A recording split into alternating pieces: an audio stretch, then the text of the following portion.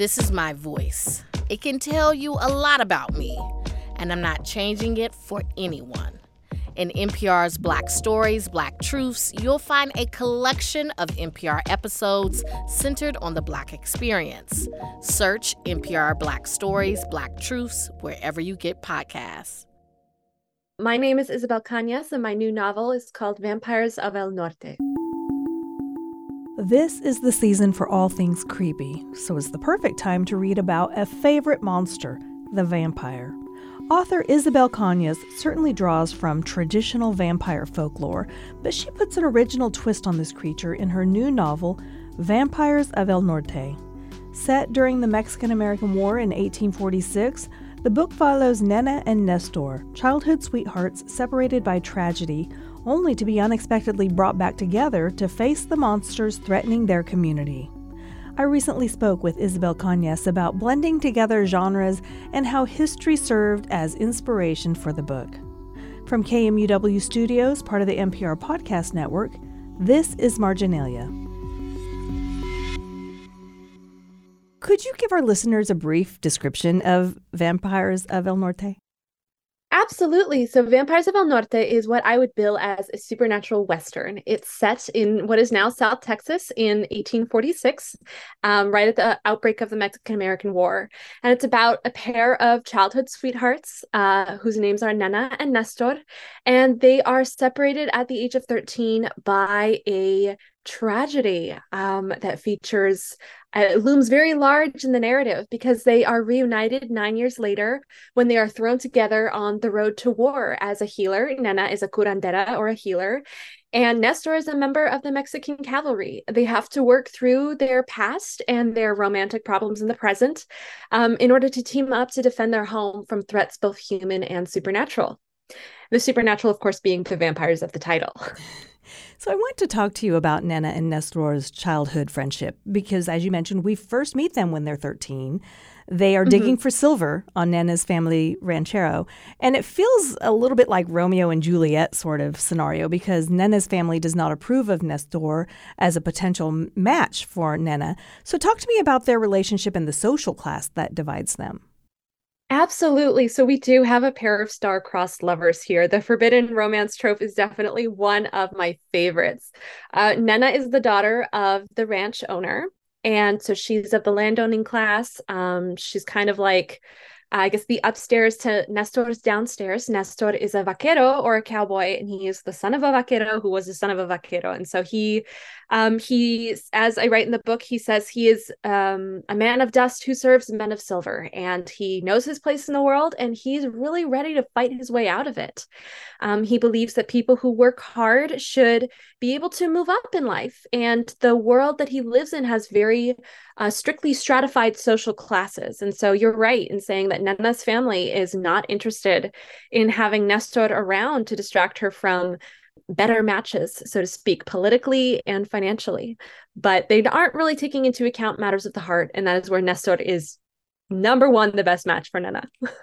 This book is a fresh take on one of the more popular monsters in pop culture. The vampires in this story are truly terrifying. They don't have eyes. They sometimes walk on all fours, and they have massive fangs. And not just two, but many, multiple fangs. Were they influenced by vampires in today's pop culture, or do they come from traditional folklore, or did they stem from your own imagination? I would say my vampires are a little bit of everything. So to answer your question, yes. They are partially creatures of my own imagination. I definitely was inspired by long road trips that my family took through West Texas when I was a kid. We used to drive from Southern California to visit my family in Texas, in Austin. And I just remember driving through the hills of West Texas in the dark, looking out from the safety of the warm car and looking out in the dark and thinking, like, what is out there? You know, when you're a kid and like my dad would take us camping, I had a huge fear of, you know, the critters that crawled around in the woods, the things that were bigger than me, the things that definitely ate things about my size for dinner. You know, I was about 10 at the time. And so I took that fear and I ran with it. I love popular vampires, like the traditional, like, I want to suck your blood, like from the Count on Sesame Street to the big bad Dracula that I read when I was 17, Bram Stoker's finest work. I love them. I even liked Edward Cullen, though I was much more of a Jacob girl myself. But I knew from the start with this book, I wanted something different. I wanted something that played more with blood-sucking monsters and witches that I encountered in folklore from the region. And I definitely didn't feel like the infectious nature of vampirism and a lot that exists in a lot of folklore and a lot of pop culture was not for my book. I just knew that from the start. I knew I wanted a monster. I wanted this to be a creature feature. I wanted something that was scary to look at and that you were afraid of if it were stalking you in the night. So the vampires are not the only monsters in this book. Talk to me about the threat of the Anglos or the Yankees. Vampire was an applicable term for them too, wasn't it? Yeah, absolutely. I was also very inspired by the words of a 19th century rancher and politician called Cheno Cortina. This is a real man who was a contemporary of the fictional events that happen in my book. And after South Texas became a part of the United States and the border moved over him and his family, and he suddenly, like many other people, like many of my ancestors, found themselves the citizens of a nation that was very hostile to them, an invading country. In Mexican historiography, the Mexican-American War is called the North American Invasion because that's what it was to them. Cheno Cortina, this politician, wrote an open letter to other Mexican citizens of the state of Texas saying, rise up, fight back. And he called the Anglo settlers, quote, vampires in the guise of men. He said, quote, they came and scattered themselves in the settlements because your industry awoke the avarice which led them. So he, in the 1850s, likened these settlers who were coming and encroaching on Mexican land to vampires. And, I read this quote when I was in the beginning stages of putting together this book, and I was worried at the time that I was shoehorning in the vampires. Like, what place do vampires have in this book? When you read the folklore, there are all sorts of blood-sucking creatures, but none of them are creatures that I could, that we could easily identify as, like Count Dracula or air quotes vampire.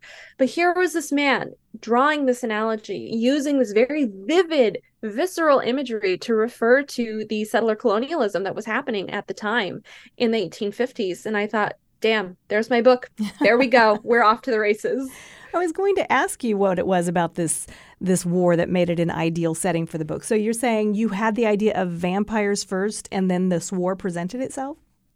It did. It came out of a conversation I had with my editor. I had kind of a different idea brewing at the time, but this just goes to show that, like, when you're a writer, the rejections never stop. I pitched the idea to my publisher and they were like, nah, maybe not. But this one character and the setting, those are gold. Those you should keep.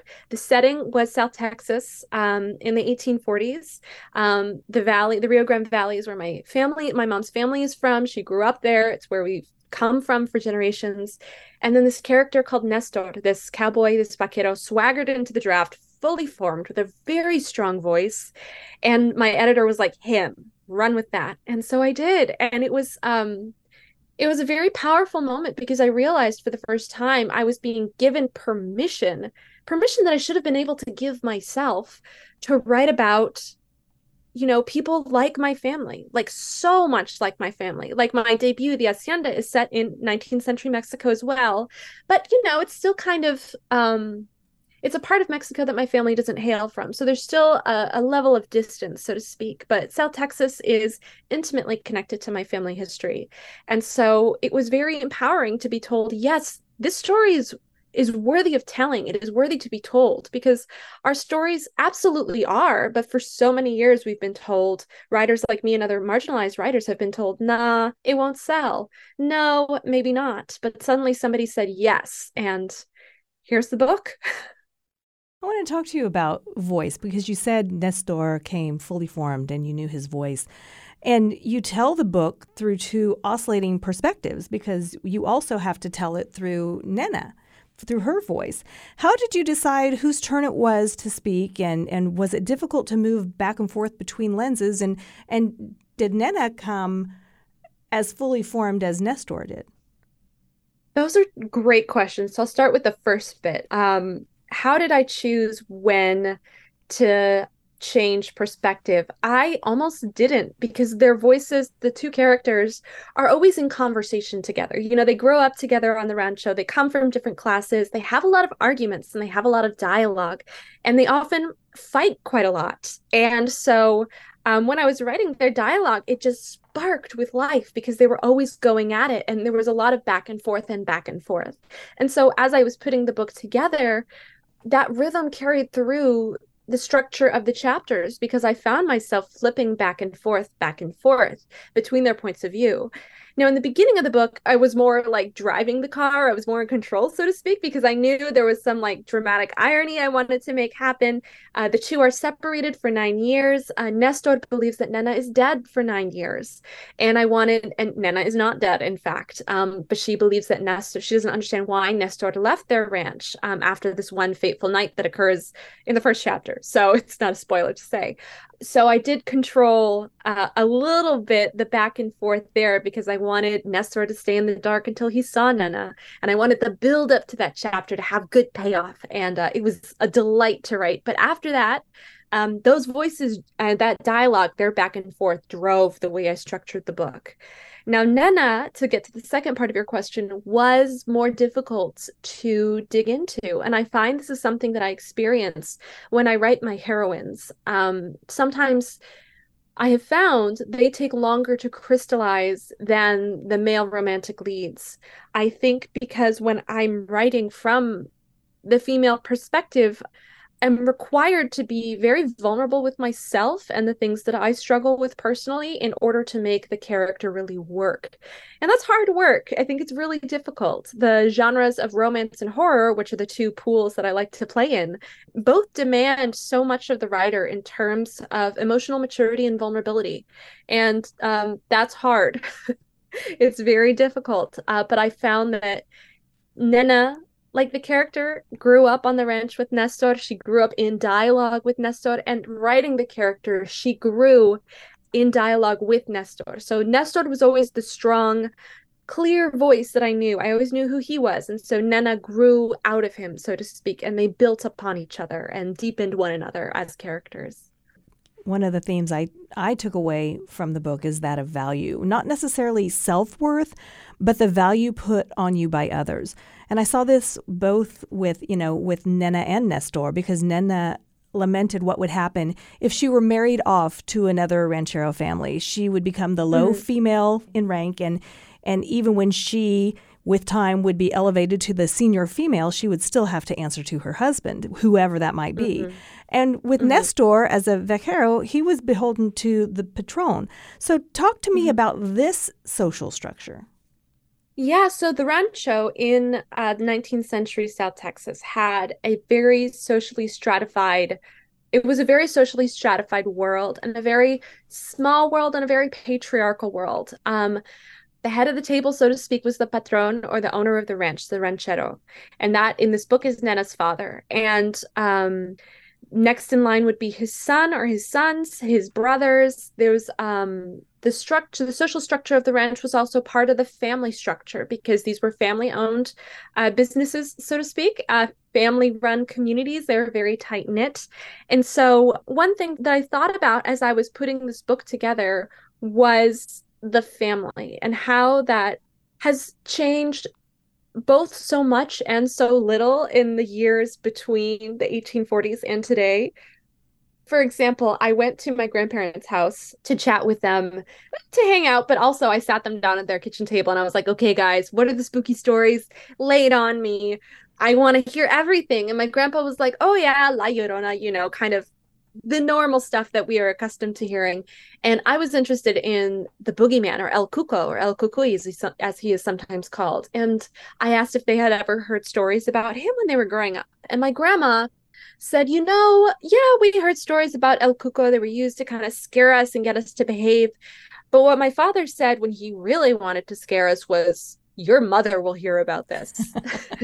And to me, that drove home, like, for people like Nena, like, yes, the vampires that prowl the dark are a terrible threat. Yes, the settlers who are coming, who want to take her family's land, are a terrible threat.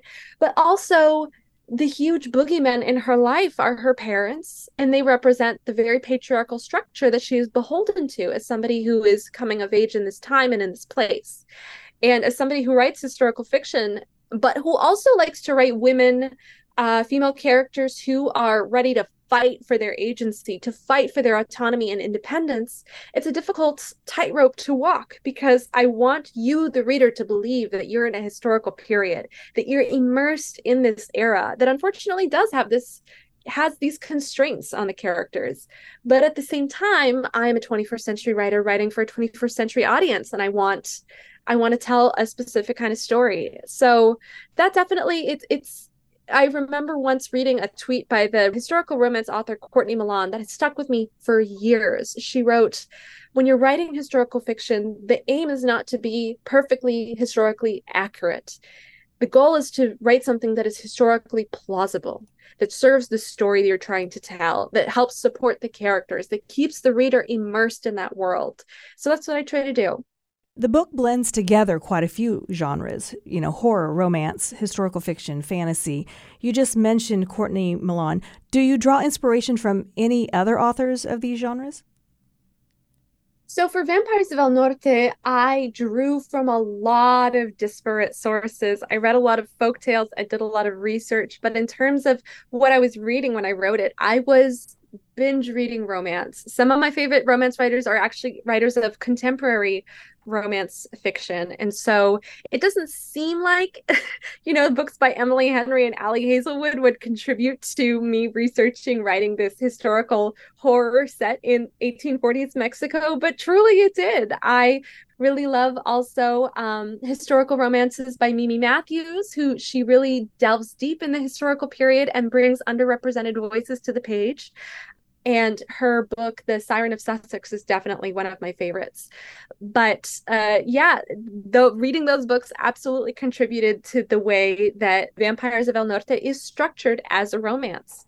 So it does blend a multiplicity of genres. We have Western, we have horror, we have historical, but romance is the skeleton that the book builds on. And so it is not a spoiler to say it has a happily ever after. I read in a Writer's Digest interview that rejection served as a launching point for your first published novel, The Hacienda. Mm-hmm. How do you feel you've grown as a writer since your early days of writing? And I wonder, is it due to genre blending or something else? This is a fantastic question. I think I've grown as a writer since The Hacienda came out because I've become aware, rather, of how important it is to write for myself first. The Hacienda came about after a lot of rejection because I realized it was time for me to write a book for me and not for what I thought people wanted from me. And when it came time to write Vampires of El Norte, I found myself falling into that same impulse to write the book that I thought was expected of me. I thought, in publishing, it's very difficult historically to be a writer of Latin American descent because publishing has, for a long time, demanded a certain kind of story from us. Contemporary novels of trauma and immigration or, magical realism is as genre heavy as a lot of publishers are willing to go when it comes to Latinx writers. But I am somebody who has always been drawn to genre. So it was hard for me to figure out where I fit, so to speak, and what they wanted of me. And when it came time to write Vampires of El Norte, I realized I was overwhelmed by the positive reception that the Hacienda had, to the point that it made me burst into tears a number of times because it was so moving to me to know that it resonated with so many readers. And I realized I needed to bring that same writing for myself first mentality to Vampires of El Norte, despite the fact that all of a sudden there was an audience who was waiting for it, which is a brilliant thing for a young writer, for an early career writer to have. I'm so grateful for it, but it's also very intimidating because all of a sudden the opinion isn't just of a single editor who says yes or no to your manuscript. It's of hundreds or even thousands of readers who are waiting for the next thing. And I really was afraid of disappointing them. And I'm very happy with the reception that Vampires of El Norte has had. So you wrote this book for you, but do you have a hope for what readers will take away from the book? I really hope that they take away a sense that even in the darkest times, it is possible to have a happily ever after. So at this time of year, some people turn to books or movies to scare them. Is this the type of, monster, quote unquote, that scares you most? I think for me personally, I'm more of a ghost girly. I think I am most scared by ghosts and demonic possession. Those things absolutely scare my socks off. Vampires for me are scary, but I think I could go scarier, The book is Vampires of El Norte. Isabel Cañas, thank you so much for joining us today. Thank you so much for having me, Beth. It was an honor. That was Isabel Cañas, author of the book Vampires of El Norte, which was published by Berkeley. Marginalia was produced at KMUW Wichita and is part of the NPR Podcast Network. Our engineers are Mark Statzer and Torrin Anderson. Our editors are Luann Stevens and Haley Krausen. Our producers are Haley Krausen and Katie Lanning, and our marketing coordinator is Carly Cooper. This is Marginalia, and for KMUW, I'm Beth Golay.